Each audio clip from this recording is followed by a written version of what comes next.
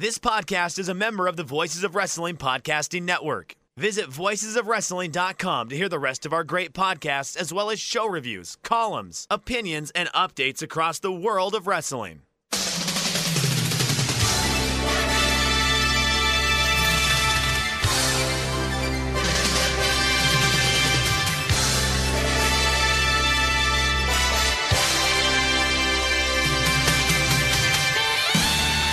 Hello everybody and welcome to the Super J-Cast. I'm Joel Abraham, joined by Damon McDonald. How's it going, Damon? It's a whirlwind of a morning, Joel. I don't know.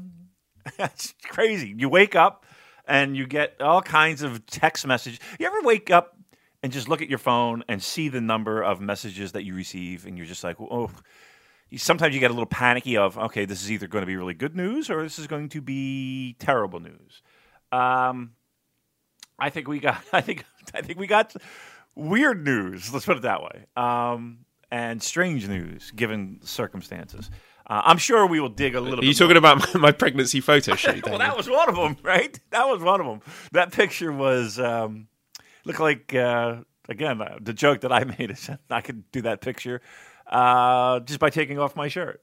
There's a picture of Joel, the photographer, and what did they do? Just Photoshop your head on there, or give me? No, we had to have a big polystyrene screen, which Mally was standing behind with her belly sticking out, and then I had to stand on a little stool and stick my neck out, like with a grumpy face, because I don't like having my photo taken, right. And stick my neck out in front of this screen. So there were no tricks involved, no photoshopping. Wow. It was all just angles. Okay. All right. I thought she was going swimming. I thought that was the word on the street. She is going swimming. Get lost. Hurry up. I mean, we're doing a live show here, lady. God almighty. Don't care if you're 8 months pregnant. Fuck off. Yeah, really. Seriously. You've been milking that for 8 months, for crying out loud. God almighty. Poor Joel running around with his head cut off. Yeah, that was actually a very cool picture. Are you going to share that with the family? We can share that with the listeners, or is this going to be kept private? I'll share it. Why not? There you go. It's a good picture. It's funny. It's a funny picture. I like it. So we'll share that out, and then again, other texts. Again, we are always doing our due diligence for you, the listeners, about all that is happening within the world of New Japan Pro Wrestling, and then we got something that kind of, oh boy, it's just craziness. I don't know. It's just what a world we live in. What a time to be alive, Joel. So yeah, that's my morning. That's my morning. 18 minutes in, 18 minutes in, and then do you want to pull back the curtain and talk a little bit about an idea that we had and that we might be doing if we can get all parties involved to agree? Yeah, you go ahead, Damon, because you explained it very succinctly to me. All right, so in one of our drunken adventures, we always come up with some pretty fun ideas, usually revolving travel or something like that. But this time, we had a suggestion that you, the listeners, can get involved in. So we get so many questions all the time about our lives, our how our spouses put up with us, all that stuff.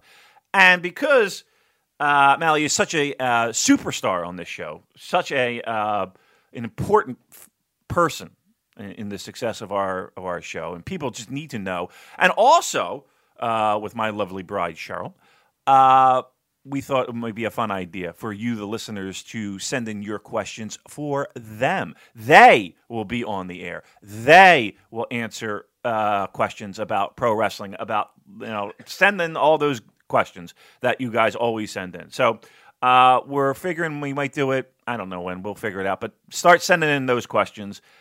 Joel will tweet it out as well if necessary. But yeah, that seems like something that would be fun. We'll have that in a can just in case there's a show that we can't make because Joel's on daddy duty or whatever. So we'll have that. And yeah, I think that'd be a fun, lighthearted, good little peel back the curtain kind of thing.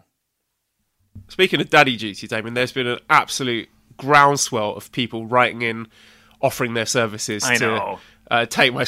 Would they jump in my grave so quickly? I know. They certainly did, Joel. Fucking hell. I People know. I've never even heard of. Like, I'd be honoured to take your spot in the podcast. It's like, I don't remember asking you, son. Right. It was just craziness. The weird one was Michael Craven. That one I thought might have been a little weird, but okay. Yeah, it was.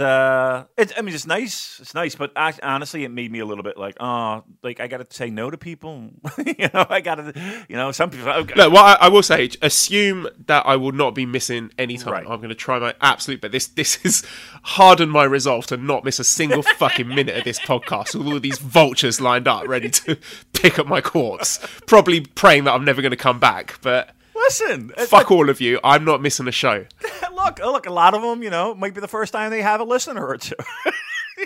I'm kidding, of course. Yeah, I mean, actually, it was very nice. I like the fact that we do have a nice little support system and people are there with their services to lend a hand in this trying time for not trying time, but stressful time, I'm sure. For Joel. So, again, we do appreciate that. And, we're working on that. And again, I think the biggest thing is that Joel is and that's not just, not even for the fact that, you vultures are circling the corpse. It's more along the lines of Joel likes to do it. He's determined to do it. So I'm going to give Joel every opportunity to make that happen. And then, it might be an emergency phone call, so stand by. Have your phones ready. But as of right now, Joel's going to power through, and we'll see what happens from there. Little coronavirus update. Some Japanese companies have been cancelling their shows. I know Stardom have cancelled a few shows and are doing an empty arena show, but New Japan will not be cancelling any live events as of now. The meet and greets and autograph signings have been cancelled until further notice. They're offering refunds for tickets to shows in March, and attendees are encouraged to wear surgical masks. So what do you think of that? The fact that some companies are cancelling their events, but New Japan are going ahead with them? Look, I'm not going to tell anybody that you're paranoid and why listen, they if they feel the need to cancel events. Look, pro wrestling, in case you didn't know, is in it for the money, right? I know that's hard to believe just for some people, but yeah, they run shows so that they can make money to pay their staff and wrestlers and etc. and the bills. So for them to cancel shows, it's I want to say it's a painful process, but it's a last resort. And if they feel that for public safety, it is a wise move, then yeah, I mean, what are you going to do? You got to support it. I didn't look again. You know better than I do, Joel, and your life has directly been impacted by this virus. So I'm going to defer to you. What are your thoughts? I mean, I always call it, you're right near ground zero when it comes to this virus. What do you think it's gotten to that point where these shows are warranted, or is it just a little bit of hysteria? Yeah, I don't think it's warranted doing that in Japan. I mean, in parts of China, sure, but I understand it's better to be safe than sorry, and but I think New Japan are making the right move here. Don't cancel any shows, but people have got to be vigilant. And if you're sick, maybe don't go to the wrestling show, and that goes for any kind of sickness, not just the coronavirus. So it's just good advice as it is. So if I were in charge, I wouldn't be cancelling any shows in Japan. No, I don't think it's warranted. All right. I mean, look, to me, they wouldn't cancel shows unless there was either A, public pressure to do it, or B, it was so bad that they couldn't run shows. I can't. Again, it's hard for me to sit here in comfortable New Jersey and be like, well, they shouldn't cancel shows. I'm not there. I don't. It doesn't. I can't make that decision for them. But giving the data that is available, I think they're being overly cautious, and sometimes I don't think there's anything wrong with it's one fucking show. You know what I mean? It's not like it's the fucking Dome. You know what I mean? What are they canceling? A show at Corkin? A show in Shinkiba? You know what I mean? Like, that's okay. We can make up that show. If we were talking about bigger shows, it might be a little bit more of a logistical problem. But I don't know. I think there would be a little bit. It would really need to be, okay, we got to cancel this fucking show for the public safety of the people going and our crew and wrestlers and staff. Yeah, then it would be a little bit more, probably more of the needle being pinned toward, okay, this is a serious situation. So moving on to RevPro High Stakes, because there's big news coming out of this show. I don't know if you had a chance to watch any of the matches, but I watched a couple of them today. I watched the El Fantasmo versus Michael Oku match. I also watched the main event between Zack Sabre Jr. and Will Ospreay. So big news. Starting with the Cruiserweight match. Damon, have you seen either of these matches yet? So I got word that RevPro had uploaded it right around, I think it was right around 3-4 o'clock in the afternoon my time, and I got really excited because I was like, okay, great. I'm gonna pop this on right after I'm off this phone call for work.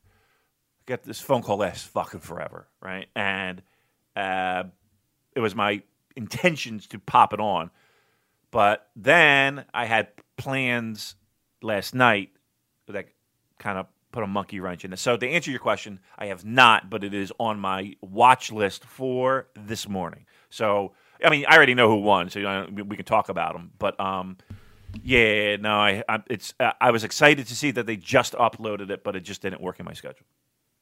All right, well, maybe we'll save the reviews of those two matches for next week. Do it. I think. Oh, you want to do it? All right. I just want your thoughts. Give me your quick thoughts.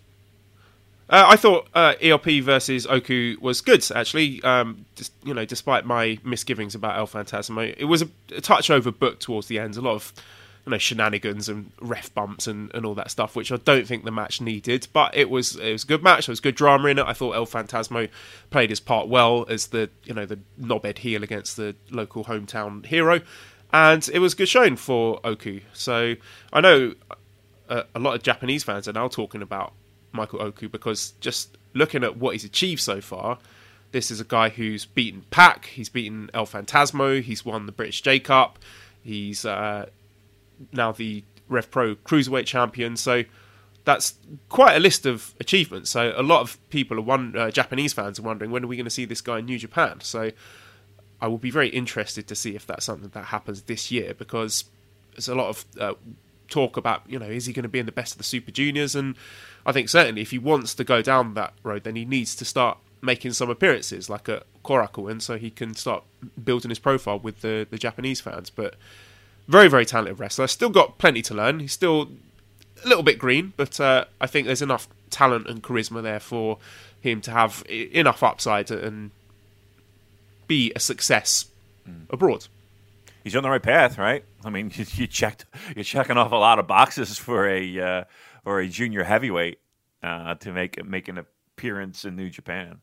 You would think that would be the next step. So, okay, good. That's number one. All right, so let's talk a little bit about Zach and Will, because I had live reports as it was happening from the gentleman we call London Joel, and he was there and he was sending me updates as it was happening, and there was a spot.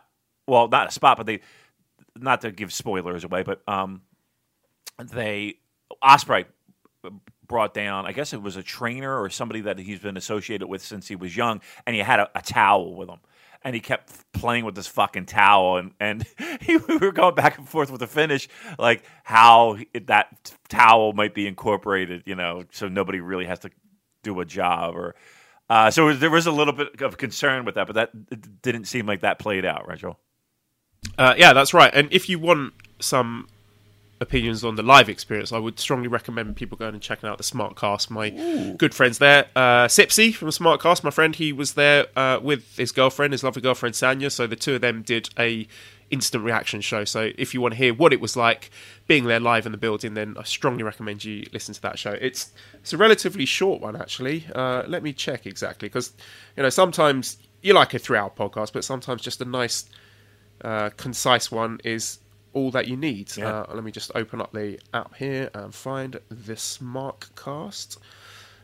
It's a very cool 37 minutes. Wow. So okay, nice, easy. Yeah, No reason not to check that out. I love them. I told you that. I can't believe I haven't never been a guest on there. I can't believe I've never been invited. I can't believe I mean, they wanted to get you on for a WrestleMania review, but they just didn't get their act together. a WrestleMania review. Yeah, I distinctly remember you agreeing to be on a WrestleMania review podcast with them. Wow, that. Would I've be got something. the receipts for that. Yeah, that would be something. I don't think I've sat through a WrestleMania in years. I mean, front to back. Just watching the whole thing. It's just, oh wow, yikes. All right, we'll see what we can do this WrestleMania. Maybe I'll suffer through and see. I don't even know who. I'm so out of the loop with that company. I can't even tell you who they're pushing. Is it still is Braun Strowman still the guy, or is it Roman? Is Roman Reigns still doing his thing? Oh, you're asking the wrong person. Right, I mean, I Drew don't know. McIntyre won the Royal Rumble. Right. He'll be facing Brock. That's what I understand. So Wow. I think the other match for the other title would be Roman Reigns against The Fiend. Maybe Daniel Bryan in there. I don't know. It's Wow. not my cup of tea. I heard, is Cena coming back? I heard that. I did hear Cena was coming back. Yes, Cena versus Elias was Oh. the rumors that I saw. Okay. I'm definitely not watching this fucking show. AJ Styles versus The Undertaker. Count me out, Sips. Don't keep seats warm for me, because I can't see me watching that horse shit. All right, what else we got, Joel? Here, Well, it was a good match. Okay. I think I enjoyed the New Beginning match more than this one, but this one definitely played off the New Beginning match, like little callbacks. That if you've seen the New Beginning match, you'll appreciate the high stakes match a little bit more. Like in the New Beginning match, when Zack took the Oz Cutter and he rolled out of the ring, but this time when he tried to roll out of the ring, Will grabbed his hand and stopped him from doing that. So just little tweaks like that where I enjoy things like that to sort of reward the long-term viewers. And yeah, a great moment for Ospreay to win that title, and they had him and Giselle Shaw and Michael Oku in the ring afterwards celebrating, saying, Britt Rest is not dead, blah, blah, blah. And Will announced that he's moving to heavyweight, which is big news, something that has been rumoured for quite a while, but now it seems it's official. So if we take him at his words, he won't be doing any more, and if he isn't doing any more work with the juniors in New Japan, then that leaves a big spot open in the junior division. Do you think, I mean, what do you think the implications are for this, for the junior division? Because you look at who they got. They got Hiromu, obviously, he's a massive star. Right. And then they got the likes of Ryu Lee, Robbie Eagles, Shoin Yo, El Desperado, El Fantasmo, Taiji Ishimori. So I don't think Ospreay leaving the division, if he does indeed leave the division, I don't think it's going to suffer at all. No, I mean, look, he's super. I mean, look, we all sing the praises of Will and what he's done for that junior division and how he makes it better. But having him move up to heavyweights was kind of always something that we knew was bound to happen. Yeah, I think the juniors are in really good shape.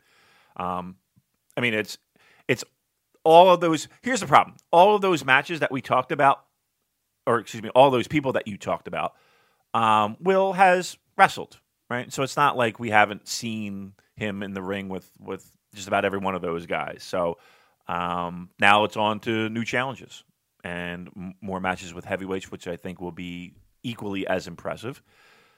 Juniors are in good shape with all the talent that you mentioned.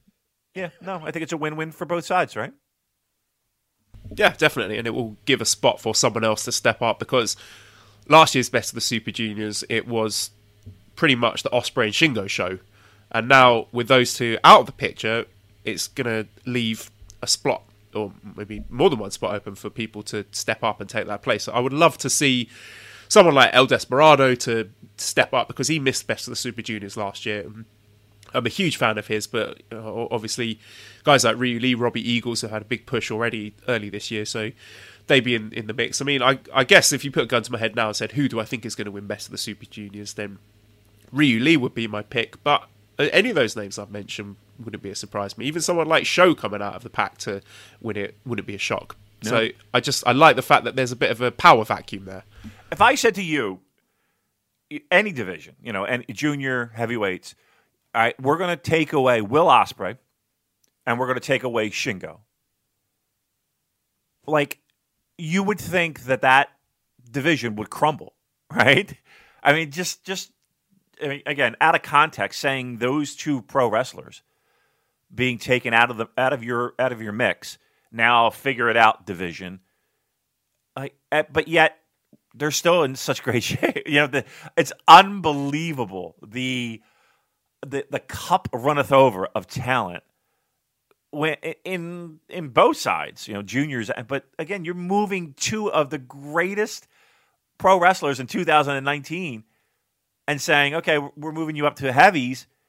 And then we just talked about the juniors being, you're fine. It's just pretty amazing that New Japan can do that. Yeah, and I'm really excited to see what Best of the Super Juniors looks like because, I mean, could you assume that Hiromu's going to win his block? I don't know. It's too early to say that, but definitely there's going to be main event slots open for all those guys we just mentioned to step up and see what they're made of and see what their drawing ability is as well as their wrestling ability. So very exciting times. I think it's a good move all round for Ospreay. Ospreay being a heavyweight now, what do you think his ceiling is? I mean, there were people that were talking about, and I know some people's heads are going to explode, but there definitely has been talk of, the big boy belt with him, and again, I always talk about how that title is made for a select group of people. It's not a title that gets swapped around like it's a pair of socks. I guess the question is this: could you see in the future Will Ospreay IWGP Heavyweight Champion? And I would have to say I could. I could. I think that is a better than. I mean, if again the gun to my head, is it a better than 50% chance?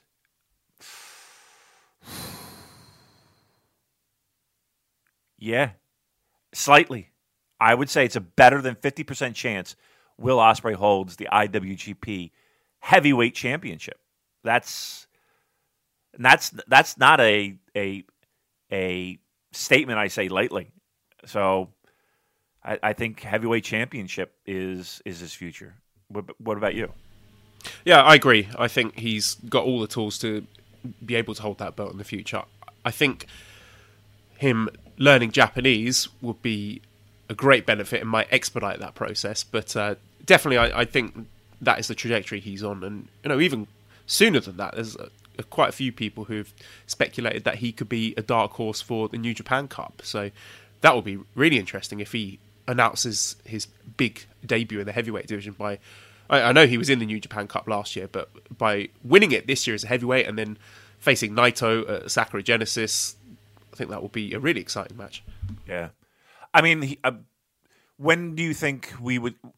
It's these Korakuen shows that we should start hearing about lineups and people in New Japan Cup, right? Yeah, or maybe after the anniversary show. Mm-hmm. Okay. Yeah. All right, so that's right around the corner. Yeah, I mean, we're talking about guns to heads. Will would be one of those guys that I would have front and center if we're doing pick'ems. He's an early pick for me to make a big splash. I would think he would do well in this tournament. I mean, give me a timeline. Do you think within the next 2 years we're talking Will as heavyweight champion? Yeah, I think so. And I think Okada would be the man to pass the torch, given the story that they've had and Ospreay never managing to beat him. Mm-hmm. It would make sense for the first time that he does manage to beat him, not have it in a G1 or a tournament or anything like that, but have him finally, the time that he gets that win over Okada is for the IWGP Heavyweight title. So obviously you've got to have some time for that belt to make its way back to Okada and establish Ospreay as a credible heavyweight. So yeah, 2-3 years, I think so. Okay. Now this might not be fair, but I'm going to do it anyway. I'm going to rattle off some names. Is Will Ospreay in this bucket? Would you put Will Ospreay in this bucket with these people? Okada, Tanahashi, AJ Styles,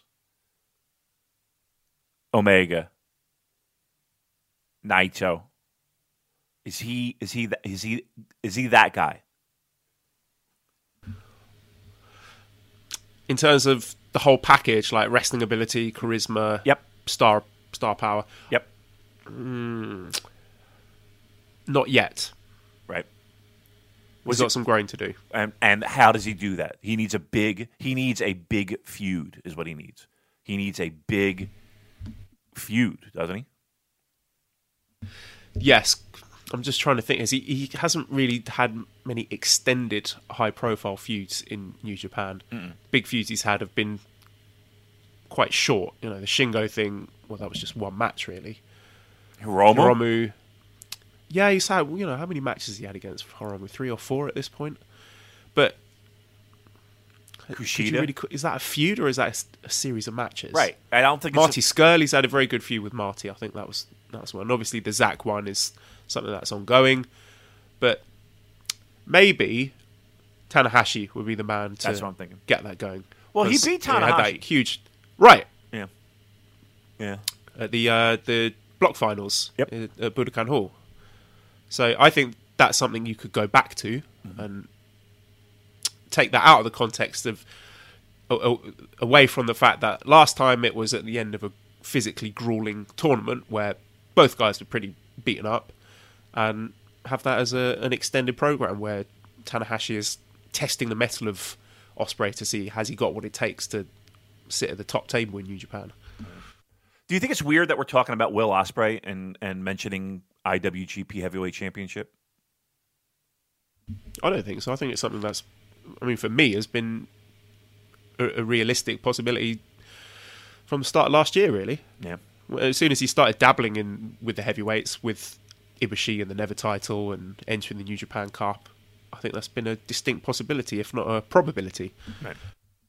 Yeah, I mean, like I said, I just think that sometimes not that I overthink it, but like I just rattle off names, and even, you know, if you go deeper, and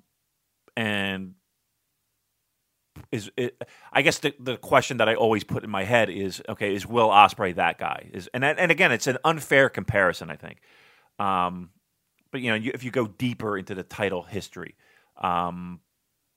is Will Ospreay that guy? And you know, his match quality is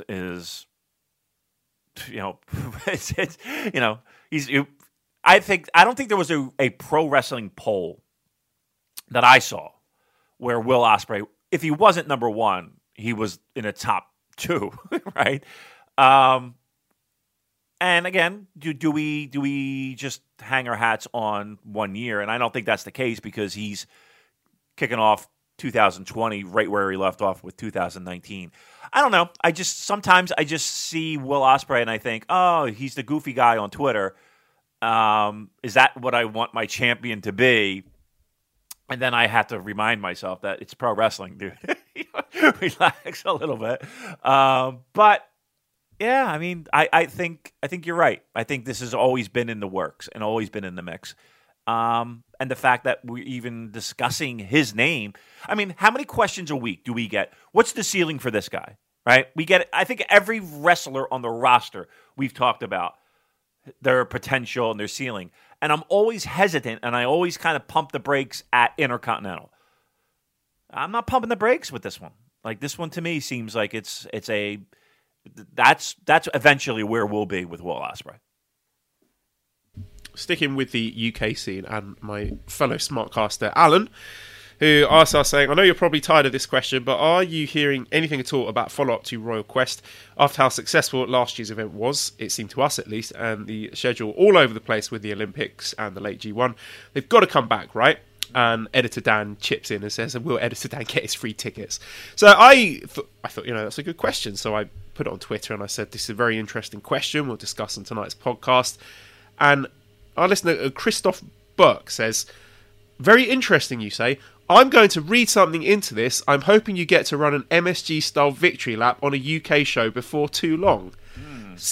What a ludicrous thing to say. As if we would ever do something like that, Damon. I mean, I'm just looking at the calendar here and thinking, well, last year's Royal Quest was after the G1. Right. And I thought, well, if they follow the same pattern this year, the G1 finishes October 18th, I want to say.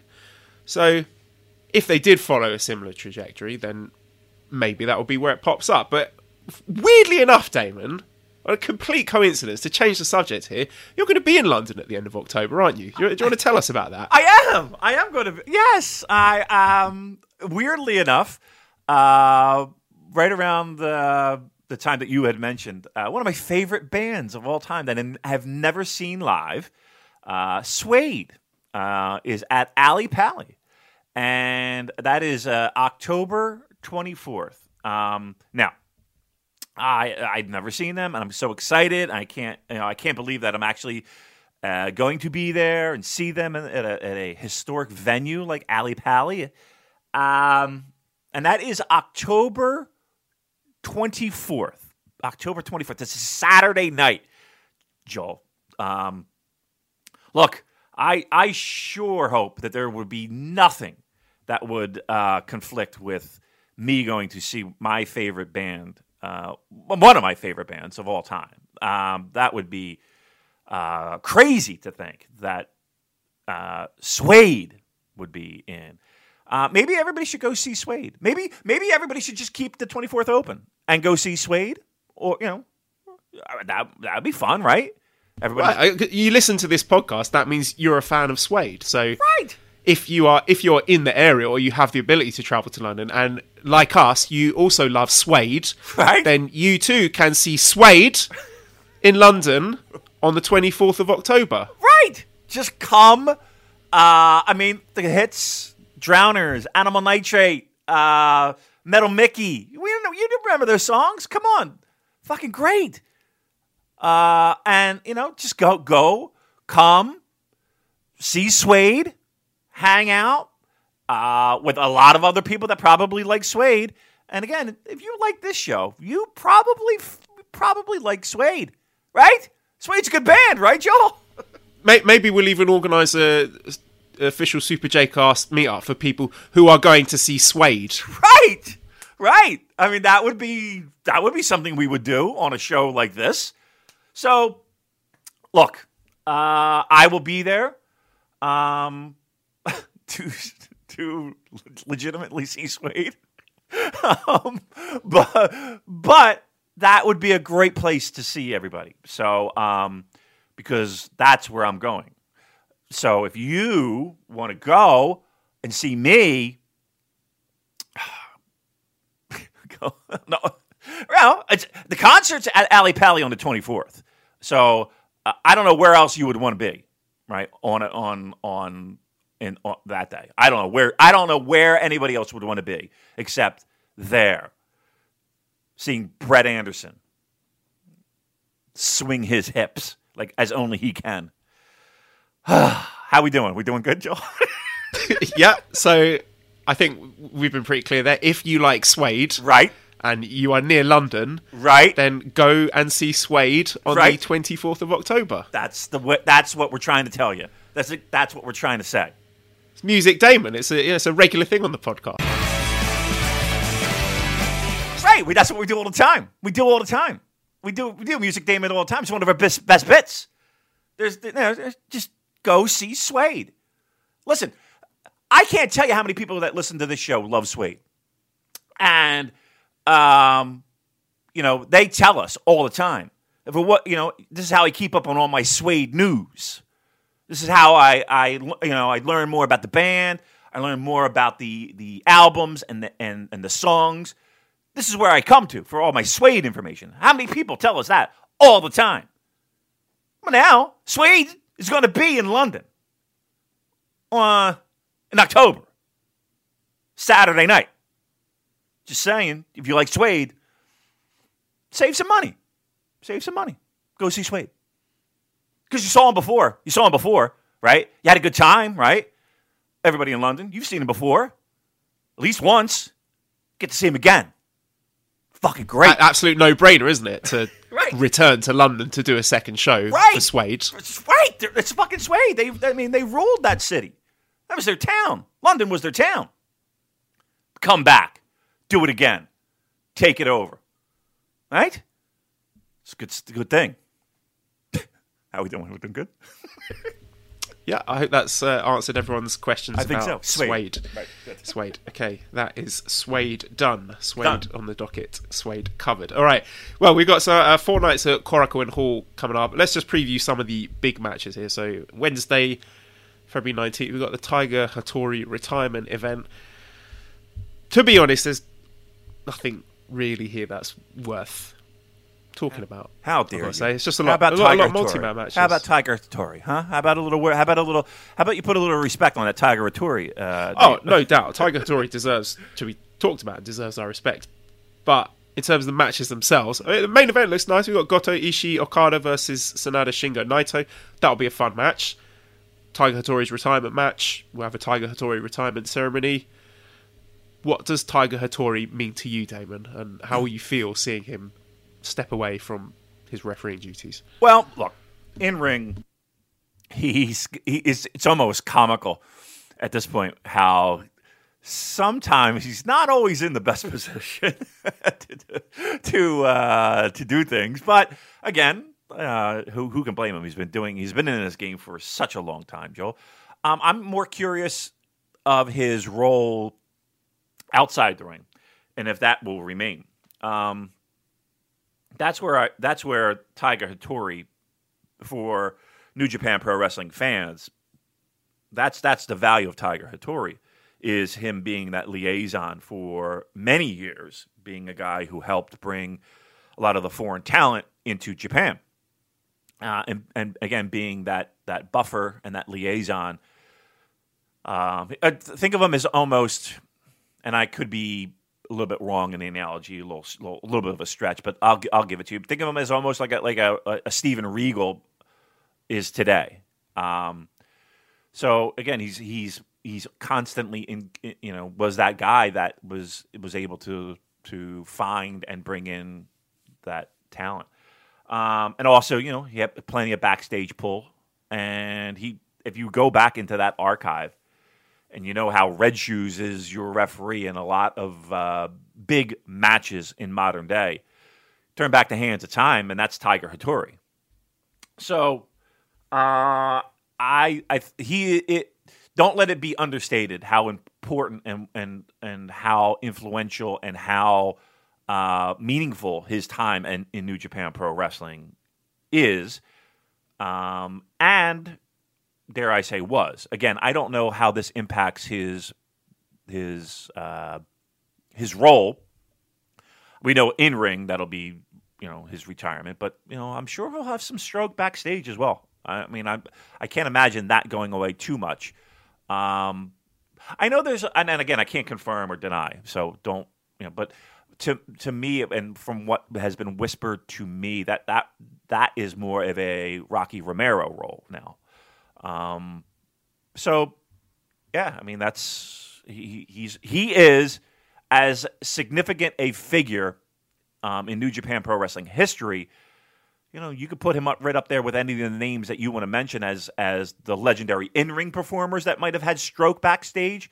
I think Tiger Hattori is in that mix of people who had New Japan Pro Wrestling power throughout the years. And that takes us to Thursday, February 20th, our second New Japan Road card at Korakuen Hall. Going straight to the top of the card here, we've got 2 big matches. 6 matches, the IWGP Junior Heavyweight Tag Team Championship match with Roppongi 3K Sho Yo defending against the Mega Coaches, Rocky Romero and Ryusuke Taguchi. So, what do you think about this match, Damon? Do you think it's going to be a pretty straightforward defense for Sho Yo? I would hope so. I would think so, right? I'm not going to sit here and fantasy book and say dissension in the ranks of Roppongi 3K. But I think they come out of this with the titles, right? With a successful defense. I don't think there's going to be a title change here. I mean, give me a percentage in your mind. 20%? Yeah, maybe less than that. Yeah. So, and that's fine. That's good. And I think it's a solid title defense to get under their belts, get the ball rolling a little bit. But yeah, I think Roppongi 3K walk away with this. And our main event is the Never Openweight Championship match with Shingo Takagi with his first defense against Tomohiro Ishii. Woo! So, what are your expectations going into this one? Boner is what I expect. Yeah, that's what I would like to see in my pro wrestling. Those two gentlemen going at it. I think Shingo also successfully defends. But I expect a good one. Cork and Hall main event. That's what we all look forward to, right? A nice, small, intimate Cork and Hall with people losing their minds, with two guys beating the shit out of each other. But no, I think we won't see a title change here as well. But I'm praying for a hoot of a match.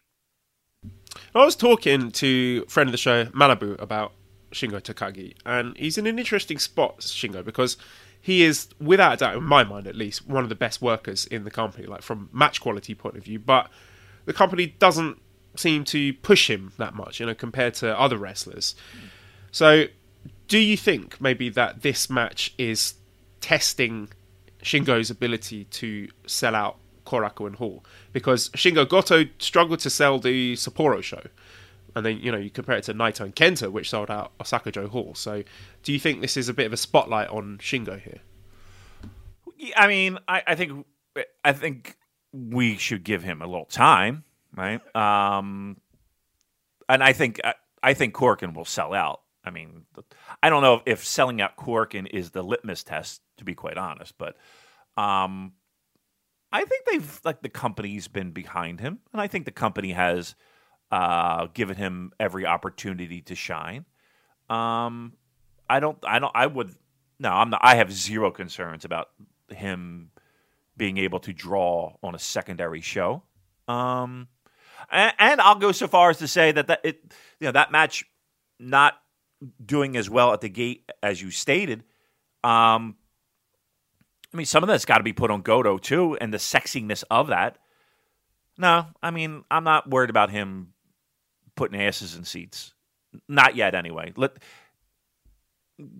Again, he's not getting he doesn't have the history behind him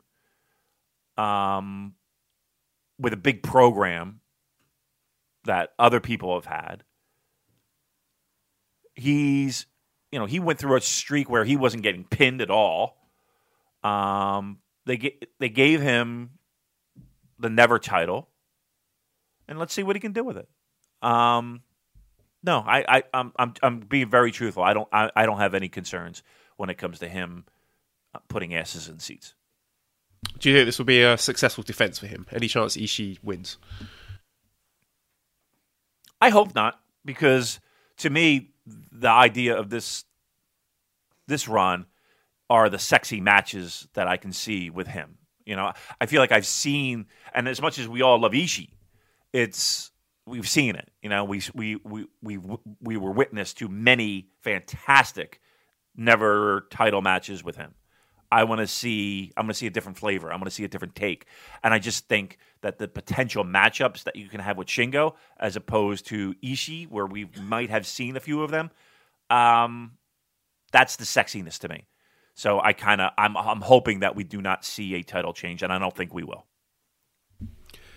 Then Friday, February 21st, again, Korakuen Hall. Our sixth match is the Never Openweight six-man tag championship match with champions Bushi, Evil, and Shingo defending against the challengers Ryusuke Taguchi, Colt Cabana, and Toru Yano. Now, I've really enjoyed LIJ as champions this year. I think all the matches that they've put on have been really good. I'm terrified that they're going to lose to the team of clowns here, Damon. Well, if our predictions hold true, we would not have any title changes at all. And usually that worries me anyway, in the sense of, okay, well, they're probably going to do something on these shows to make it somewhat interesting. Are we going to go through all these shows with successful title defenses? And this one is the one that kind of stands out to me. I'm a little worried about this one too. I'm not going to lie. What is it? It's Yano, Cabana, and who? Taguchi. Whew. Yikes. So it's Taguchi's second title shot in as many days. Are we going to get 2-belt Taguchi? Everybody wants 2 belts. Boy. You know, this one does scare me. I'm not going to lie, Joel. This one does frighten me. Of the 3 title defenses, which one do you think has a more likely chance? And again, these are the never 6-man titles that, you know, again, we just found them in the closet just a couple weeks ago. We forgot we even had them. So it would not be a big deal if they moved them again. Of those 3 title defenses, which one is more likely to see a title change? Yeah, probably this one. I mean, you could just sort of toss a coin for these 6-man belts, can't you? Yeah. How you feeling about that? Not good, because like I said, I think the way that they've been booked so far this year has been really good. And if it goes back on, if it goes on this team with Taguchi, Cabana, and Yano, then my interest drops somewhere close to 0. Yeah. Better than 50%?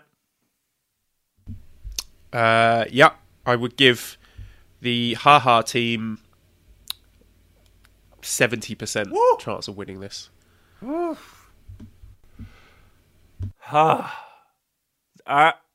Now, here's the magic question. What do you do with LIJ? Because you know we're going to get that question.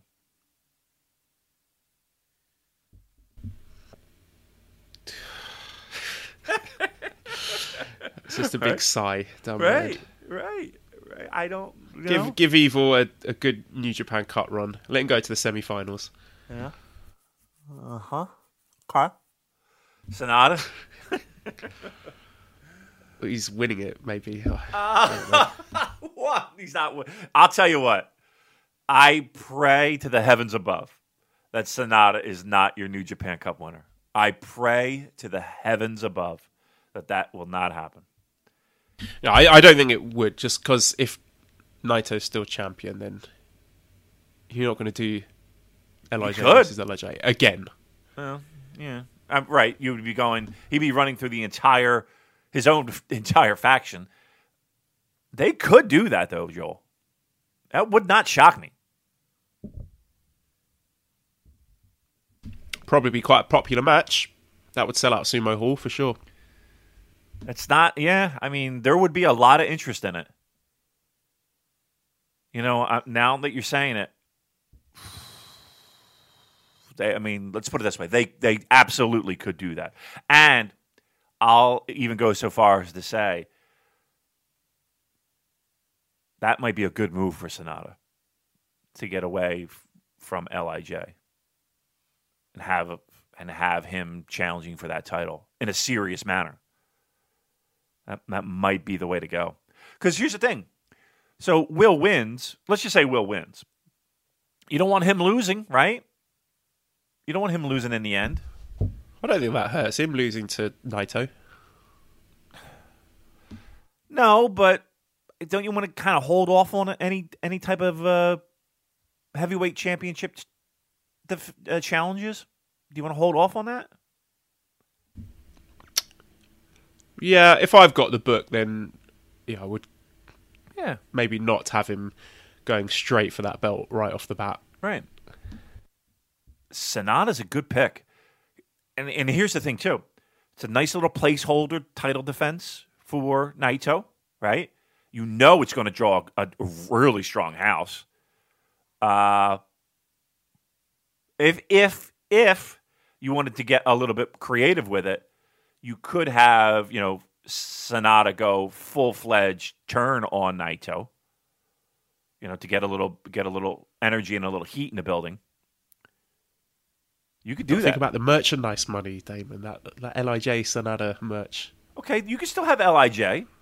You could still have LIJ, but Sonata's out of the mix, and maybe a new member.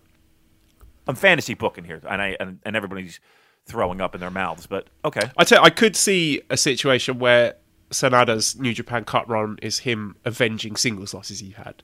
Right. He avenges his loss against Zack. He avenges his loss against Jay White. Maybe Jay White's the final. Just throwing that out there. Yeah. Again, I think that's nice. That is a nice little placeholder title defense for Naito, and it makes Sonata 1,000 times more interesting. And again, there is always that element of that we talked about last week of this is not an Okada Superman title run. There is that vulnerability that Naito has that is part of his charm and appeal. And that makes title defenses for him pretty exciting. Okay. Again, I'm not saying that that's the way to go. This is not some tongue-in-cheek. I'm trying to give you. I don't know. Nobody knows, but just an interesting thought to think about when it comes to that New Japan Cup. Here's the thing. I'm excited to see. I just want to see the bracketing. I just want to see who's paired up with who. And that might help tell a story of who goes on to that finals and wins it. 7th match, main event, is the IWGP Heavyweight Tag Team Championship match with the champions Guerrillas of Destiny defending against the Golden Aces, Kota Ibushi and Hiroshi Tanahashi. See, I actually thought for a few weeks ago that it was going to be, Finlay and Juice against Tana and Ibushi for the rights to the number one, but they just jumped right to it.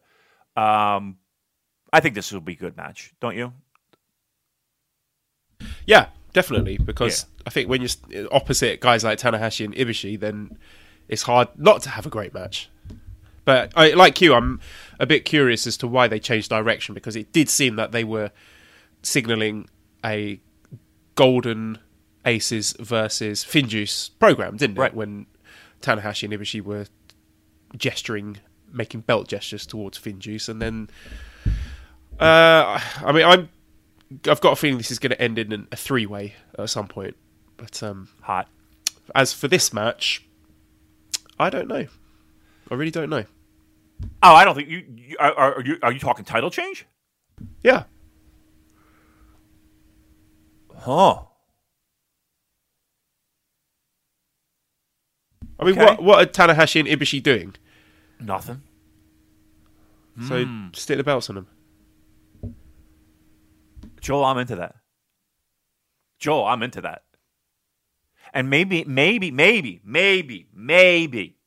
that little title change in Atlanta was done so that the baby faces can get a big win over the heels. So maybe they're hot potatoing that belt. Right, because if you want to put the belts on Golden Aces, then if you have them take it off Finjuice, then there's a risk that you get a negative reception from them. Right. And also, you do have the whisperings from Suzuki-gun that Dangerous Tekkers are going to be back in action. So if you want to have Taichi and Zack challenging for the belts, then you don't want to see them challenging another heel team in the shape of Goddess of Destiny. So Dangerous Tekkers versus Golden Aces, that could be a future program. Again, me. maybe I'm going too far ahead here. I know, we're fantasy booking a little bit. And again, we can do that with the luxury on this show because, maybe not the meatiest of news this week. Now you got my head spinning, though. I would be 1,000% into the idea of this. Shit. Okay. Let's do it. I want this done. I want this to happen. Yes. Okay. Good. So we got a hook for this match. Yeah, look, this match to me now turns 1,000 times more interesting. Yeah, I will be actively rooting for Ibushi and Tanahashi to win the fucking gold here. Yes, absolutely. Let's fucking do it. Our fourth show is Saturday, February 22nd. It's the official Manabu Nakanishi retirement event at Korakuen Hall. And our main event is the Manabu Nakanishi retirement match, where we've got Yuji Nagata, Satoshi Kojima, Hiroyoshi Tenzan, and Manabu Nakanishi against Hiroki Goto, Kota Ibushi, Hiroshi Tanahashi, and Kazuchika Okada. So, talk to us a bit about what you expect this match to look like and the career and legacy of one Manabu Nakanishi. All right, first, let me tip my cap and give some props to New Japan Pro Wrestling in the sense of they have done a very good job of kind of going over highlights and sprinkling in some interviews. And, you know, Nakanishi is a guy that for a lot of fans and a lot of listeners of this show, you know, who are relatively newer, right? They weren't watching, you know, his, you know, G1 win, and they weren't watching, you know, him winning the heavyweight title, and you know, they weren't there for his, you know, his time and his run. New Japan has done a very good job in doing their best of showing those matches, talking about what he meant to the company at a time when arguably they were, you know, a little shaky, and putting a spotlight on a guy that deserves it, and probably for most of listeners goes, you know, they know him as the guy who can barely walk, you know, in the Monster Mornings, and you know, every once in a while he'll attempt to jump over the top rope, plant you on the ground, and you're holding your breath because you don't think a guy of his age and physical health should be doing. But he was he was the guy. I mean, we just talked about Will Ospreay. Nakanishi was the guy. He was put in there in spots. Let's put it this way: the company trusted him in the ring with a guy like Bob Sapp and Brock Lesnar, right? I mean, think about that. You know, these are guys that even at the time weren't the most experienced pro wrestlers in front of big crowds out there, right? So that's trust that the company had, and trust that, you know, if something went wrong, if the match started shitting the bed and started unraveling, he was the guy that was going to be able to kind of pull it back in. Yes, did he need somebody that was a spectacular worker for him to have a really good match? Yeah, of course he did. He was big. He was kind of physically limited, but he was a guy the company trusted. So I got to tip the cap to New Japan because they've done a pretty good job catching people up of the history of him. The match itself, look, it's going to be. I think it's going to be one of those fun, feel-good moments, right? It's going to be, very similar to what we saw with Liger in his final matches. I'll tell you right now, Nakanishi, I would not be surprised if he took the pinfall, just because of the way that they book shit. I highly doubt he will get the pinfall. Just by the way they book. You don't think he's going to tap out Goto in this one? No, I don't think he's going to get that. So again, that's how they book this shit.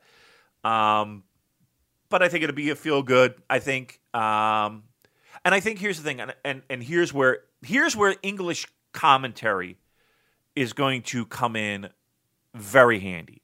We all know Kevin Kelly's going to do his homework. We all know Chris Charlton is going to do his homework even more than he already does. And we know, Gino's there for laughs and punctuation, and that's good. That's what you need. But they're going to help tell that story, right? And to help everyone who, again, might not be as familiar with Nakanishi, to help sell the importance of this being his final match. So that right there is the value of English commentary to people like us. So I think it'll be fun. Again, I'm not expecting the greatest match on earth. I'm expecting a lot of smiles, maybe a tear or two, and again, the English commentary helping connect the dots for us when it comes to the historical significance of Nakanishi hanging him up. There's a good interview piece on njpw1972.com, part one of a two-part interview with Nakanishi, which I would recommend checking out. And he goes into detail about some stuff like his Olympic background and the neck injury he had in 2011. And he talked about the fact that he hadn't really been taking proper care of himself before he got hurt, and that he learned the lesson that he thought he was just being lazy, basically. When he had like a big title match coming up, he wouldn't work hard enough and slacked off. So it's interesting to see him being that reflective as his career comes to a close. So definitely I would recommend people having a look at part one of that interview on the New Japan website. So that's it as far as the 4 Korakuen shows go, and let's dig into some listener questions then. From Discord, Arkwhite Flame says, does Okada supporting Man City by wearing one of their shirts disqualify him from all rest of the year conversations? Did you see this, Damon? Yeah, I saw the picture of him, pumping his chest with the Man City. Now, here's what I need from you, Joe. I need a little footy background here. Correct me if I'm wrong, but wasn't Man City always like the lovable losers? They were always the team that was always in the shadow of United. And they were always second best in a city of Manchester. They get a new owner who spends billions of dollars on the team, new stadium, all that stuff. And you could argue that they bought titles, but that first title win was pretty fucking exciting for them, right? Is it the fact that they're now like the Patriots, where it's just like you're winning again, you're buying your way to a title? Is that the feeling for Man City now? To some extent, yeah. I mean, this season is different because Liverpool are just running away with it, but there's definitely a lot of financial skullduggery going on. I mean, since Sheikh Mansour took over in 2008, they've had annual losses of £535 million, which is obscene, and they've fallen afoul of financial fair play restrictions, and at the time of recording, they have been banned from the Champions League for 2 years. I don't know if that's going to be overturned or what, but definitely there have been accusations that they are not playing fair when it comes to money, which I guess is quite appropriate then that Okada aligns himself with such a... Go ahead, say it. I was going to say morally bankrupt club. Maybe that's not fair, but that's not fair. One that's rolling in money at the very least. Well, let me ask you this. Do you guys have a salary cap? So you have a certain number. No salary cap. So you can spend whatever you want on players throughout the world, correct?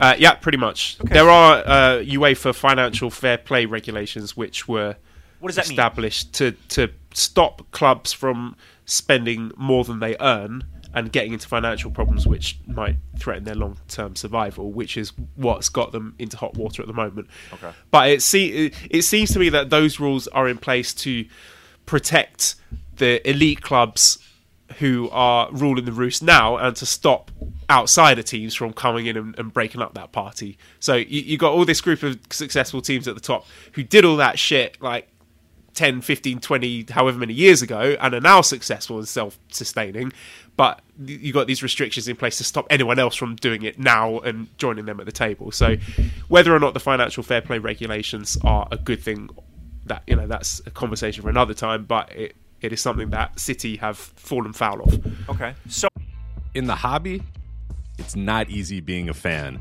of ripping packs or repacks.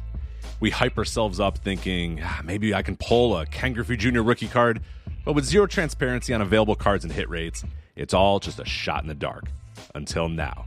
Introducing Slab Packs from ArenaClub.com, the only repack that provides real value, a complete view of all possible cards, and clear hit rates for each one. Now, when I buy Slab Packs at Arena Club, it finally feels like I know what I'm getting.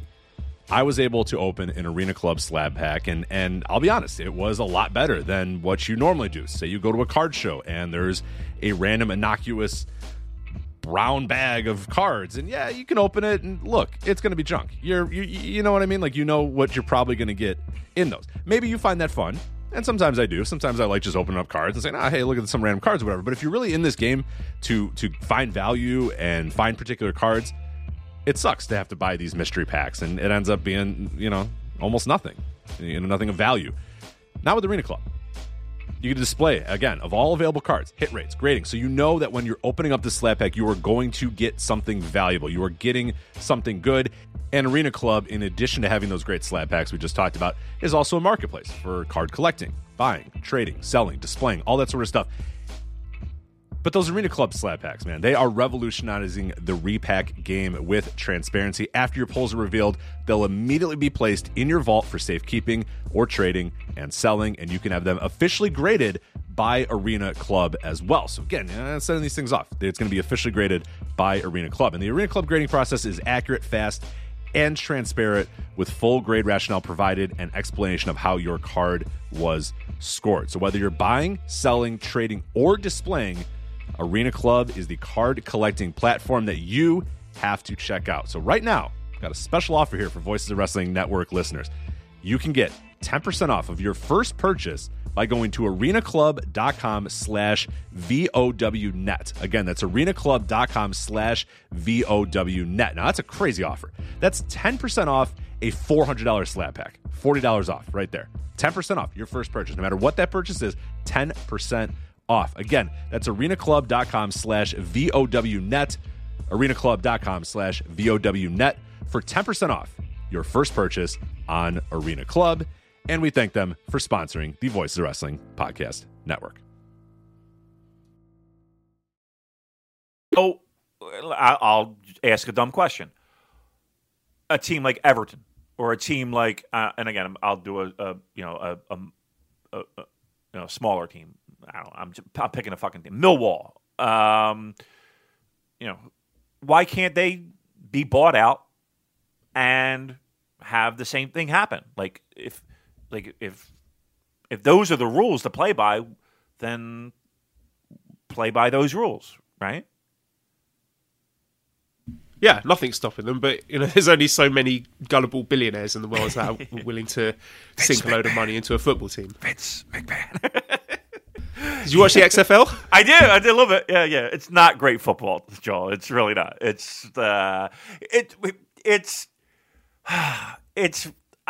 I don't know if I'm watching it for the train wreck.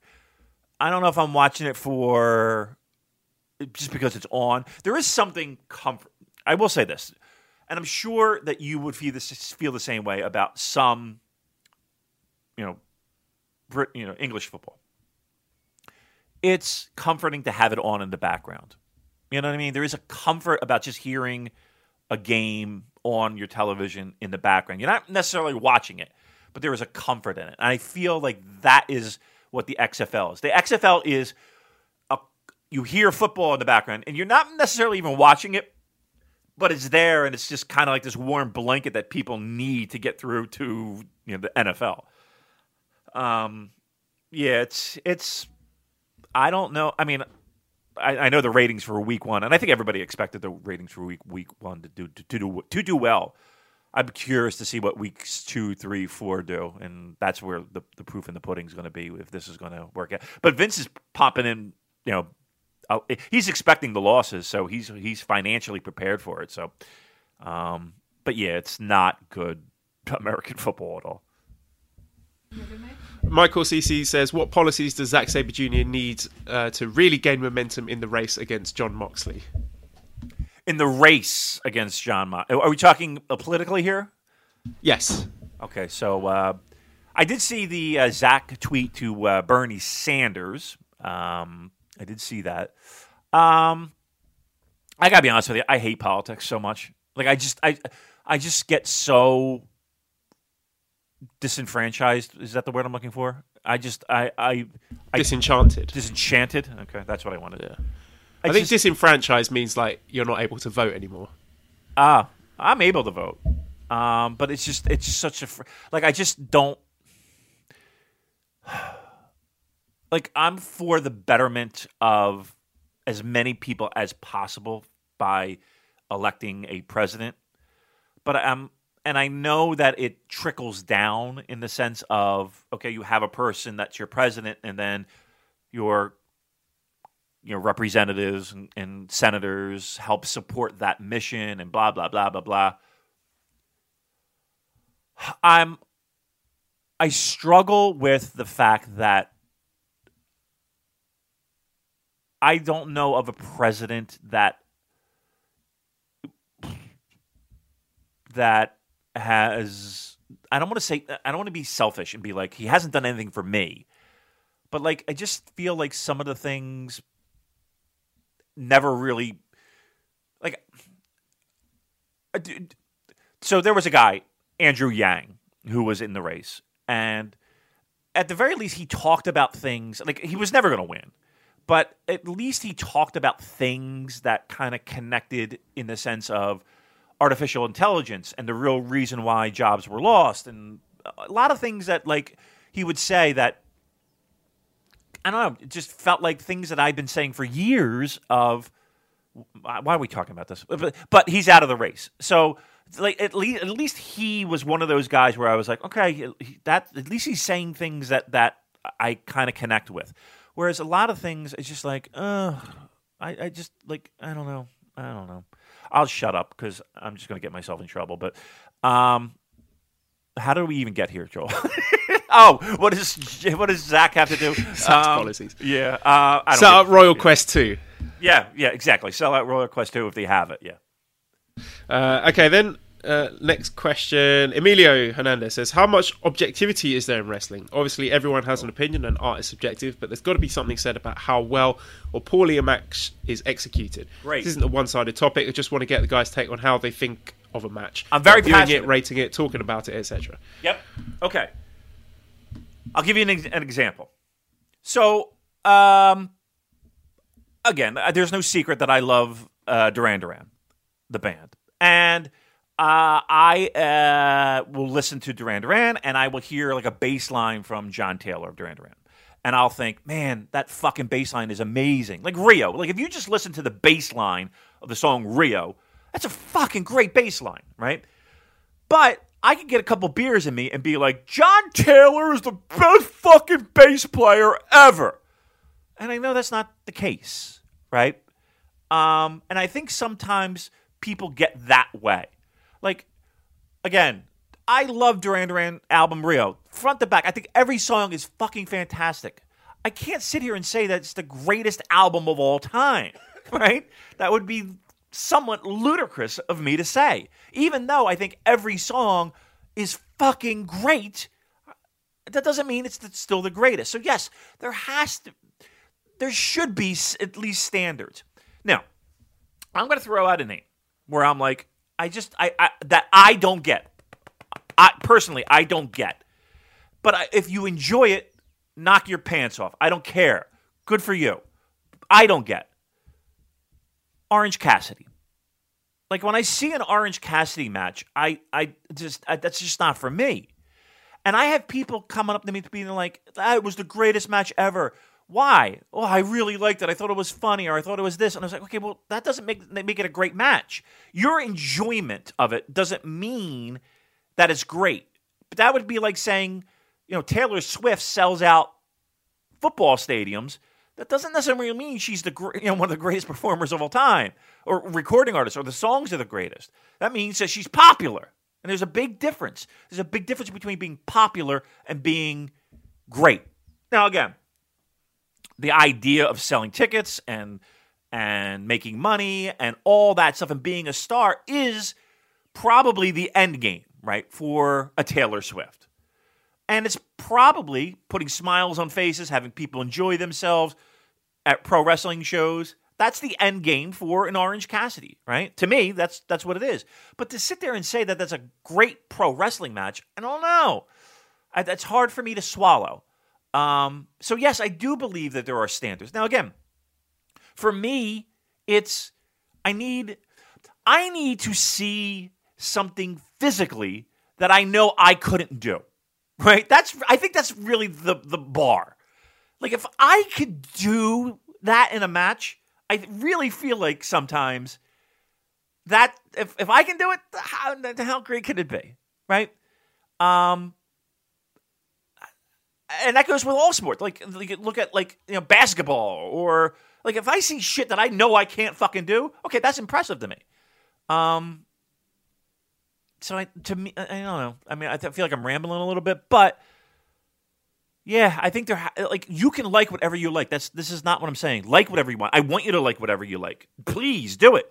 But know that just because you like it doesn't mean that it's the greatest thing ever. I guess that's what it is. And that objectivity is what's missing in a lot of pro wrestling discussion. Now, I will say this. Are we biased in what we like? Probably, right? I would think that's true. But I think that this show, at least, we at least try to be as objective as possible. We may not hit the mark every time, but I really feel like we do our damnedest. Like, we're not a podcast that's going to sit here and talk about New Japan. Everything New Japan does is fucking roses. Woohoo! The shit unicorns. Whatever. But that's not us. But in the same breath, if they do something great, we're the first people to stand up and applaud and fucking go nuts over it. But I will say this. Sometimes that's biased to what we like as pro wrestling fans. Right? When we stand up and hoot and holler and cheer and love, that might swing back to what we enjoy as pro wrestling fans. So it's a good question. That's a very good question. Joel, I'll give you the floor. I think a contemporary example is this most recent NXT takeover in Portland, where the main event was very divisive. So you had Adam Cole and Tommaso Ciampa having what, by all accounts, sounds like, I haven't watched it, but it sounds like a very well-worked match, but there's just too much. It's too overwrought, too, overbooked, too much shenanigans going on, and there was a really good tweet by Matthew of Botchamania. I'm going to try and find it so I can quote it exactly. Which spoke to this sort of sense of excess and a lot of people's problems with NXT these days. Let me try to scroll through. Maybe I'm old, but the best bit of NXT takeovers are the first hour and a bit before I'm desensitized to the 99 kickouts formula that nearly every match sticks to. Matches are technically good, but by hour 3 of, oh my god, he kicked out of the top rope fuckinator, I'm numb. So I think that delves a bit deeper into this point where the work is all good and, objectively, like, the moves are well executed and it's well paced and it's athletic and impressive, but it's just too much. And then your sort of question of objectivity and subjectivity comes to the fore, because there'll be some people who think that's amazing and want to see that in their main event every single time NXT put on a big show, and there are some people who think that it's overkill, and that if you see it every single time in your main events, then it no longer becomes special. So I think there's kind of like a baseline on something that wrestling fans can agree on in terms of the quality of, the technical execution of the matches, but everything beyond that point I think is completely subjective, as is most art. But does that come down to that tribalism argument? Because if everybody stayed in their lane, like, here's the thing. If you don't like NXT main events, you always have the option of not watching them. But I feel like everybody has to watch as much as they can and then point the finger at shit they don't like and kind of pump up the shit that they do like. Like, if you like All Japan and you find All Japan to be your sweet spot, watch All Japan. If you like NXT main events, watch NXT main events. The problem I find is that people have this fucking need to hop on Twitter or hop on wherever and try to be the jack of all trades. Why not just tweet about All Japan, right? Why not just tweet about the things that you enjoy watching, as opposed to, I wouldn't say burying the shit that you don't, but if you know you don't like it, why are you watching it? I think it's symptomatic of the political culture we have these days, where criticizing something for clout is increasingly popular, Right. and tends to get more response and interaction on a platform like Twitter than saying, hey, I really like this thing. If you say, you quote tweet a gif of a spot in a match and say, oh, look at these two idiots, this is crap, then more people are likely to interact with it. And I think that, I don't care how anybody takes it really, but it comes down to everyone thinks their opinion is gold and they have to share it. Do you know how many times, and I've told you this before, the greatest thing about us is that I live in New Jersey and you live on the other side of the world in China. And there is an app called Twitter. And Twitter has a security feature in it where it freaks out because it sees my location and it sees your location and it thinks somebody's being hacked. And there's a phone number associated with, I got to put in like a phone number to get access to it. Not every time, sometimes. I always forget the fucking phone number. And I'm too lazy to scroll through the messages that you send me with that phone number to find it and put it in for a dumb fucking tweet. So it's almost like it's a built-in editor, right? Now, I also have a built-in editor in my head thinking, is anybody going to give a fuck what I think about the... You know what I mean? Like, I have that all the time. I probably delete more shit than I post shit. We're saying this doing a 2-hour New Japan Pro Wrestling podcast, but a lot of times I think, if a thing like Twitter went away, I think a lot more people would enjoy a lot more things a lot more, right? I think that little noisy negative bubble of Twitter is vastly overstated, and it gets blown out of proportion, and it doesn't reflect the reality. General, yeah. I would agree, but it is a very loud ringing in your ear, and not to get too deep into this, but we've become addicted to our phones. I mean, I'm guilty of it in the sense of I have 5 minutes to spare, and what's the first thing I do? I reach for my fucking phone, right? Which is, okay. It is what it is. I'm not saying it's wrong, it's right. I kind of am saying it's wrong, but that's what we do when we're at the table with a bunch of friends, drinking a couple beers.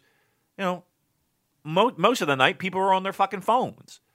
So, yeah, it's easy to say it's a small minority. It's a noisy minority. But we're paying so much fucking attention to that small, noisy minority. And here's the thing, too.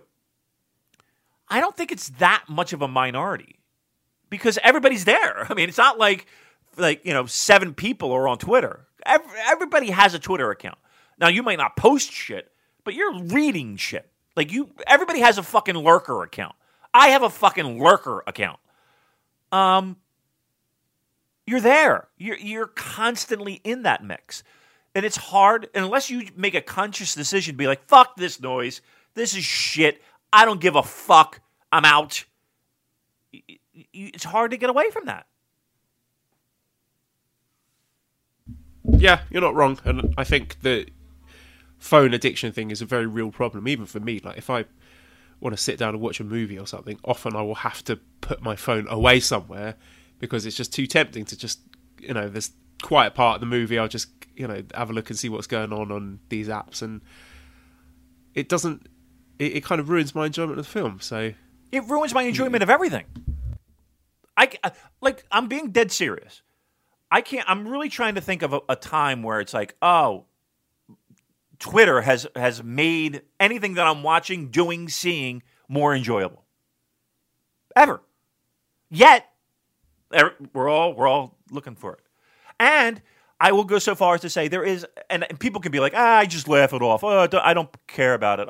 Whatever. You see something negative online, and your fucking blood boils instantly. Now, you might be good at bringing it down, calming it down, and then laughing it off. But there is a chemical thing where you read it and then you read it again to make sure you're reading what you read. And it's like, motherfucker. Right? I don't, who needs that? You know what I mean? From somebody you don't even know, from some, you know what I mean? It's just like, I don't fuck. Yet, again, I'm sitting here talking, doing a podcast. So what you're saying is everyone should unfollow us on Twitter, right? No, I'm not saying that because I think we post quality content. But what I'm saying is that, what am I saying? I'm saying I understand that this is not going away, but I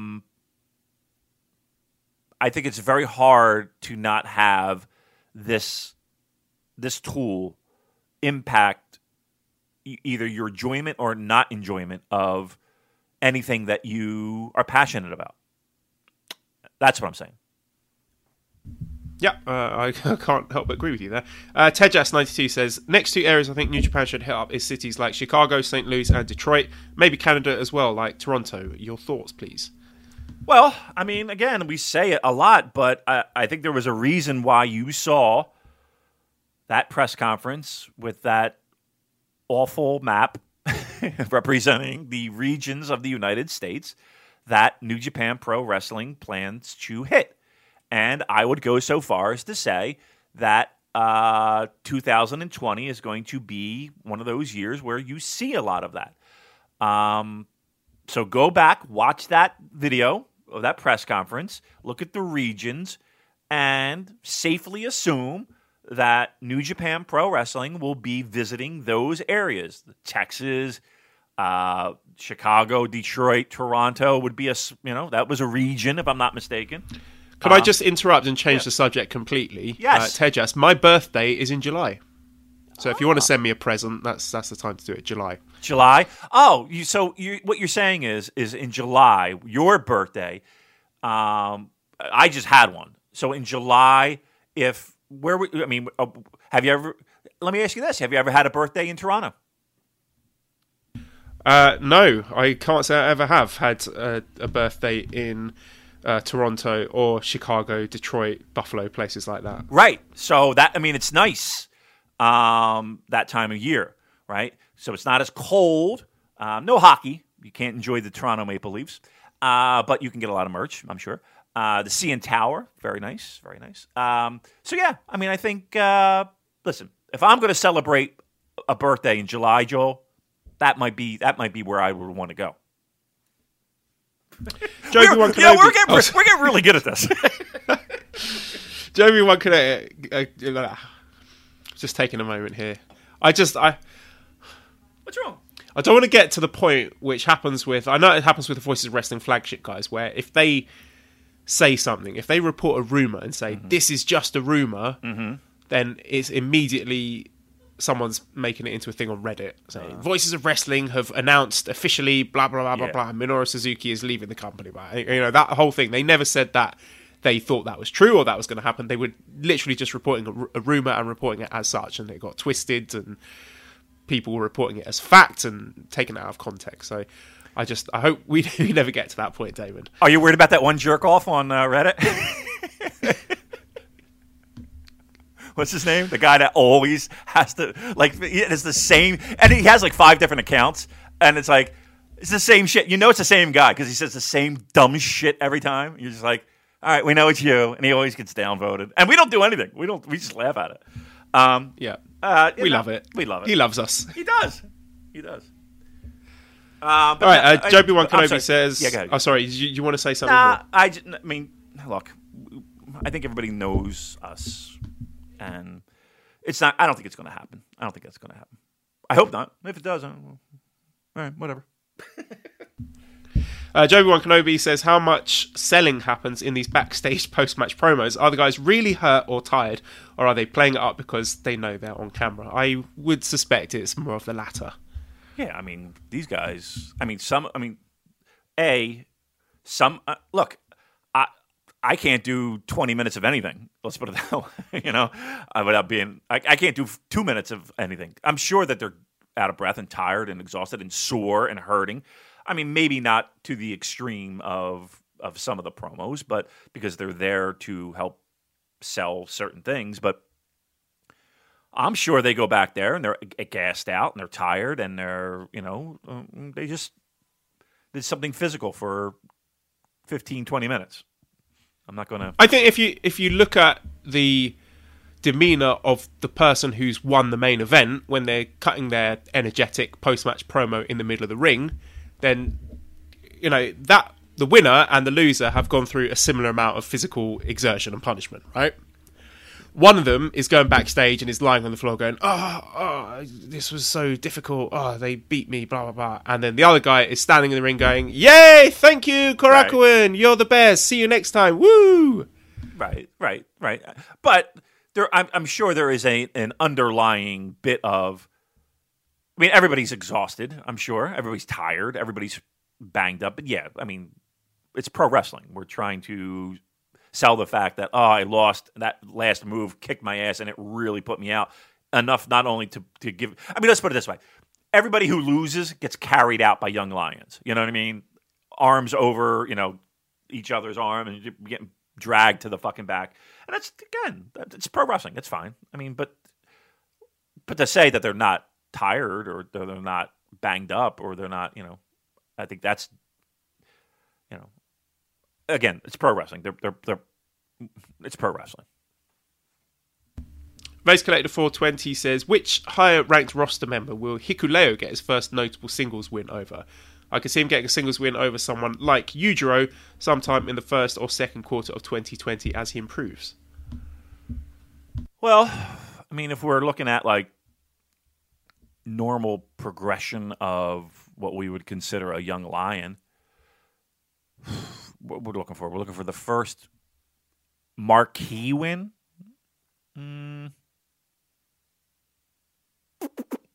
I still think he's a long way away from getting a win over someone like Yujiro. Me too. Yeah. Unless they do like the big entrance, like an Evil. Evil had a nice little middle, or Jay White or something like that. And if they did do that, I'm going to put my finger on Goto to be the guy to put him over. If he just comes back, in the mix, it could be any of Young Lions, it could be any of those lower tier guys that you would normally see. But if he's doing like the Evil big splash return, if he's doing the Jay White big splash return, I think Goto's a good guy to help him out with that. Yeah, I can't see that. I don't think he's at that level. I think he'll come back, just based on what I've seen so far, maybe kind of be at like a Hinare level, beating Young Lions. We're still waiting for Hinare to get that big signature, iconic singles win. He's got himself a towel. He's got himself a towel now. I saw that. So yeah, I think that might be a little way away. Yeah.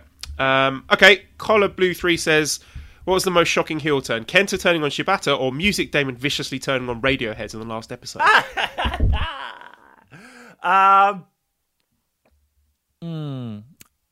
Can I tell you something about Radiohead? The first ever CD single that I bought as a youth was Paranoid Android. See, I love that album. OK Computer is a fantastic album. Let's be very clear. And the Bends, I think, is fantastic. But there's songs. Like I'm a guy that likes songs and melody and a beginning and an end. And I'm not a big fan of songs that just kind of drift off into fucking space and go ramble on forever and all that. So that's kind of like where I draw the line in the sand when it comes to Radiohead. Kind of like, I guess right around Kid A, I guess, would be where I was kind of like, I don't know if this is for me anymore. We're getting into more blips and bloops. But I love like is it Johnny Greenwood, is it? The guitar player? Like when he gets crunchy guitar. Like I'm not a big fan of Creep. Like I think Creep is like one of those songs you're just like, ugh, it's almost cringeworthy. It's kind of like Nine Inch Nails Closer, where Nine Inch Nails has this huge body of work that is really great, and then you hear Closer and you're just like, ugh, okay. But I love early Radiohead. It's the later Radiohead I just can't wrap my head around. It's just not for me. I've got a few questions for Music Damon. John V. Ferrigno says, question for Music Damon, top 5 songs by Echo and the Bunnymen. Oh, that's a good one. Nice. One of my favorite bands. Bring On the Dancing Horses is my favorite. It has one of my favorite lyrics of all time, Joel, in there. It's shiver and say the words of every lie you've heard. Oh, I fucking love that line.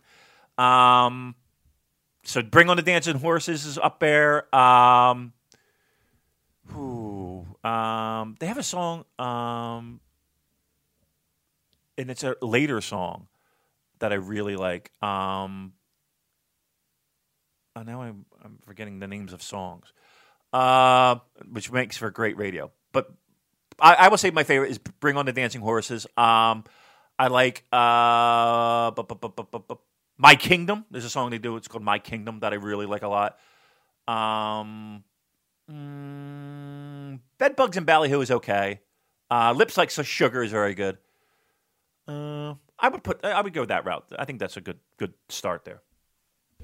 Bash says, question for Music Damon, has he listened to Idols or Fontaine's DC at all? I think he would really like these British and Irish bands. Hopefully listens to them. Idols I have, just because of the Zach he used, Mother, coming out. And I think that is a fucking great song. And then I've heard a couple other songs that I like. I see them a lot. So Access TV will do, is it Access TV or MTV Live or whatever? I don't know what the fuck it is. Will play like old Glastonbury and old Reading Festival and old, and they'll be on those every once in a while. And I'll see them. And I just think live, they are just, man, they're intense. So yeah, I don't know if I would necessarily say I'm a fan of Idols, but I'm a fan of them, but I'm not I haven't listened to everything from them. The other band, honestly, I haven't. So I'll sort them out and see what they got from there. But yeah, I mean, from what I've heard from Idols, I like. Eric Missio says, I have 2 kids, so I'm fully aware that Joel's priorities may be elsewhere, but is he staying long enough in Thailand to check out the new Setup wrestling promotion?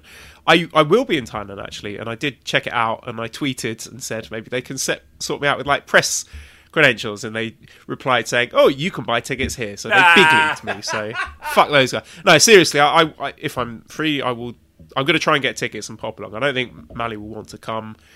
Probably have baby in tow by then. I'll see if there's anyone else in Bangkok who wants to go with me.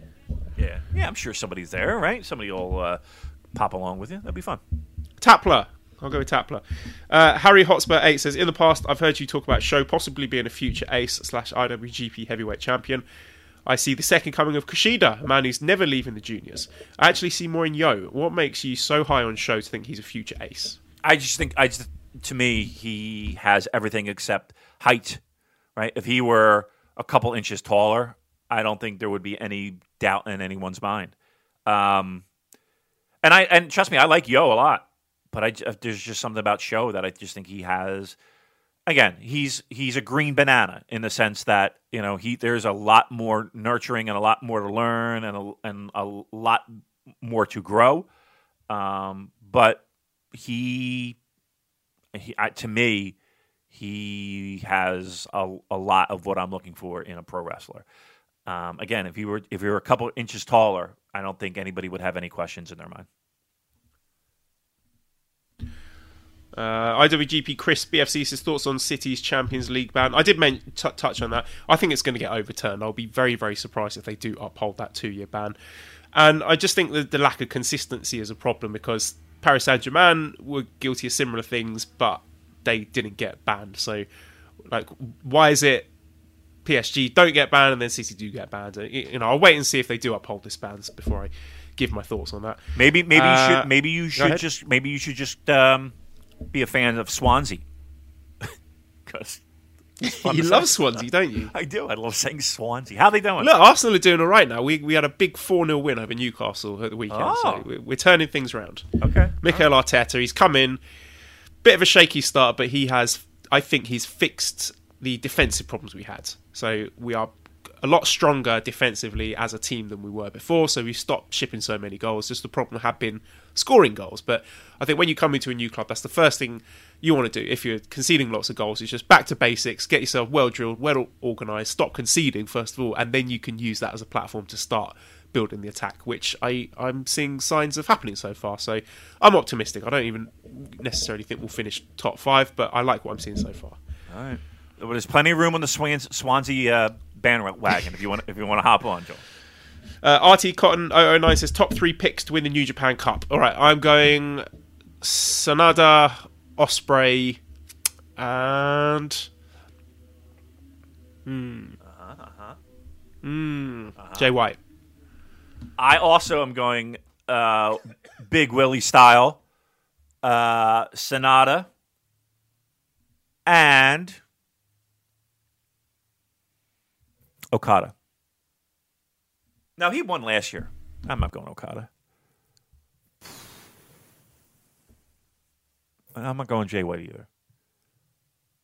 I'm going... I was going to say Jeff Cobb. Fuck it. I'll say Jeff Cobb. I don't give a shit. Listen, sometimes you got to go for the long shot, right? To see if you can reap the benefits. So I'm going to go Jeff Cobb. Wrestling with My Girl Pod says, how would you guys suggest breaking down the shows for TV? How would the format work with New Japan's different type of schedule? So I don't know if they're referring to, like, hypothetically if New Japan got a US TV deal. What do you think that would look like? Very similar to what they broadcast now, which is pretty much a highlight clip show, right? So I can't imagine them doing a custom TV show for the U.S. audience other than a voiceover, or just using, like, not even a voice. Well, they would need a voiceover maybe to transition in between segments, but yes, it would be pretty much what they show in Japan now, which is basically a highlight show, a clip show. JDM says, will Stardom be at MSG? It could be a way to fill the card or run nearby the day before. It's a good question. You think they got a weekend and, maybe trying to squeeze a couple of extra pennies out of people that want to see Stardom. It's not a bad idea. I don't know what kind of costs that would be. I haven't heard anything about them having a presence. We don't know anything about the show, let's put it that way, itself. But it's not a bad thought, again, they're there. They're in the city, so why not do something Friday night as well? Might not be a bad idea. Right, and they did really well, didn't they, last time they ran? And, the people who went to that show, by and large, talked about that show being the show of the weekend, right, Joel? So yeah, that might be a real smart move for them to kind of get a little bit of a weekend going. August 22nd, pastrami sandwich. We don't have to do pastrami sandwich anymore. Isn't that great? Isn't that so relaxing now? We can just say Madison Square Garden, August 22nd. Yeah, now we're just talking about Suede instead. Well, Suede's good. Maximus Bates says, top dream matches that we haven't seen before between New Japan wrestler and a Westerner, example of Walter versus Ishii or Suzuki and Shingo versus Keith Lee. So are there any dream matches between people in Western promotions, Westerners, and New Japan wrestlers that you would love to see? I feel like a lot of the guys that have wrestled in NXT or are wrestling in NXT have wrestled, on various shows against guys that I would want to see them against. I think maybe like Riddle being involved in New Japan was one of those things that I would have really liked to have seen. I think that would have been a lot of fun. We all know the reasons why that might not be a good idea to send him over to. But here's the thing, too. I mean, I don't know what policy WWE has when it comes to that, but you don't really hear of any problems with it. So I don't know. Who knows? But Riddle would be. I really enjoy watching him, especially outside of the handcuffs of the WWE. That would probably be one of, if not my number one, getting him involved in New Japan. I like Roderick Strong. I would love to see Roddy against anyone really. Roddy against Ibushi, I think, would be a tremendous match. So there's one for you. Spinebuster 94 says, any news on when we can expect MSG tickets to go on sale? I've heard nothing. No idea. No idea. But a safe assumption would be soon, I would think. Right? I would think, what are we looking at? It's February 18. I mean, I would think March, sometime in March. That's usually a good indicator of a couple months out. I would say look for them in March. Christoph Bork says the New Japan Cup winner traditionally challenges for a title of their choice. Is this a good way to split the IWGP and IC titles, or would that be too soon? So what would the scenario be there? So let's say, I don't know, for the sake of argument, like Ibushi wins New Japan Cup, challenges for the heavyweight title only, and then wins that, and that leaves Naito as still IC champion. I don't know, it just sounds a bit messy to me. Yeah, I mean, that's the only way I would really think, because why would anyone who would have the opportunity to challenge for the big boy belt say, no, I don't want that one. I like the white one. Why would that happen? Unless they're going to come up with some convoluted, idea of, well, the Intercontinental Championship, I'm going to bring back, make it as important as. So yeah, I would think it would have to be some type of I'm challenging just for that title, and then a loss, and then away we go from there. Jack Groove says, no, we've seen him in a few New Japan matches. What are your early impressions of Gabriel Kidd? I like what I've seen so far, but just the whole Young Lion system means that it's impossible to draw too many hard and fast conclusions about guys when they are so restricted like that, because there might be guys that you think, oh, this guy's really talented, they're going to be a big success, and then they retire a week later, or you never see him wrestling again, or just burn out. So I hope that doesn't happen with Gabriel Kidd. I like what I've seen so far. The way I see it is this. They're good enough to get into that system, right? And now it's, okay, let's see if you can hang in this system, because it's a very hard life. It's not an easy life. Being a young lion. So let's see how you do there. I think that if you make it there, you have a very good chance of being a very good pro wrestler. It's now a matter of can you make it to the finish line? And if you can, your chances of success have grown tenfold. Leo Papismedov says, what, in your opinion, should be Wrestle Kingdom 15 co and main events? Oh, God. I don't even know what... Main event. Okay, yeah. I think it's Okada Naito again. Yeah? You think they're going back with it? Mm-hmm. I'm going to be truthful. I have no fucking idea. I'll tell you right now, I have no idea what they're going to do for Madison Square Garden. I have no idea who's going to win G1. I really don't. I feel like you can go 1,000 different ways. And I talked about it. That's why I think 2020 is one of the most exciting years for New Japan Pro Wrestling. Every title is interesting. Every title means something, it feels like. Early anyway, or in February. And I'm excited about just about every single program. So, yeah, Okada Naito sounds great. I just don't know. I certainly wouldn't want to commit to that right now. Yeah, co-main, no idea. Absolutely no idea. Right. I mean, you're thinking Ibushi, you'd want to be up there. I mean, we're talking about Will. Ibushi Ospreay again, maybe.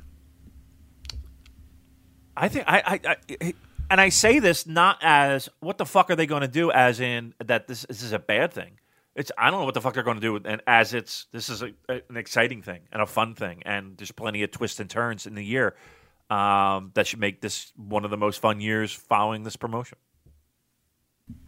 Dynamite Scott says, what are 3 must-have feuds during Naito's heavyweight title run? Anyone returning to New Japan to challenge him? An inter-LIJ feud. Book 3 feuds for Naito as if it was his last run. I think we'll see Naito. I think we'll see Moxley. Right. I think that we can pencil that one in. Right. I still think a Sonata challenge would do very well and would be smart. And then the third one, I don't know. What are you thinking? Like Tana? Yeah, I want to see Tanahashi again because that was a brilliant, really fantastic trilogy that they had in 2017, which went under the radar for a lot of people just because Okada Omega was the big one. But it's one that they have kept away from for a reason. You know, when they start to keep guys separate for long periods of time, you have to start looking at that and thinking, maybe they're saving this for something. So, yeah, I think that could be one that we're seeing. You know, maybe that could be MSG, Naito Tanahashi. Yeah, I think that might not. Yeah. I think all three of those, every one of the ones are sexy enough that I would buy a ticket for. Sure. Violet Skipping says, on the IC title, I agree they have too many singles belts at present and seem to have tried to sideline/background the IC with Jericho as an absentee champion. Could you see the IC tied to the heavyweight until New Japan Pro Wrestling of America is established enough to have the US as its lead title? I don't know if they're thinking that far ahead. Yeah, me neither. I wish they were. I think they're just thinking, we've got Jon Moxley. We need a singles title for him. Stick the US belt on him. Yeah. It is weird, though, how they give it to guys who can't fucking defend it. But, yeah, I think they have a nice tool in their tool chest, and they're going to find a way to use it as much as they can. And yeah, I don't know if they're thinking that far in advance. Seth Plout says, would Gedo have the balls to headline MSG with Naito White? And if not, do you think we get that earlier in the year, perhaps at Dontaku or Dominion? I think, given that we've seen that 3 times since the G1 block finals, you want to pump the brakes on that. I don't want to see Naito White again for a long 2 years. Yeah, and to me, I think that would turn more fans off.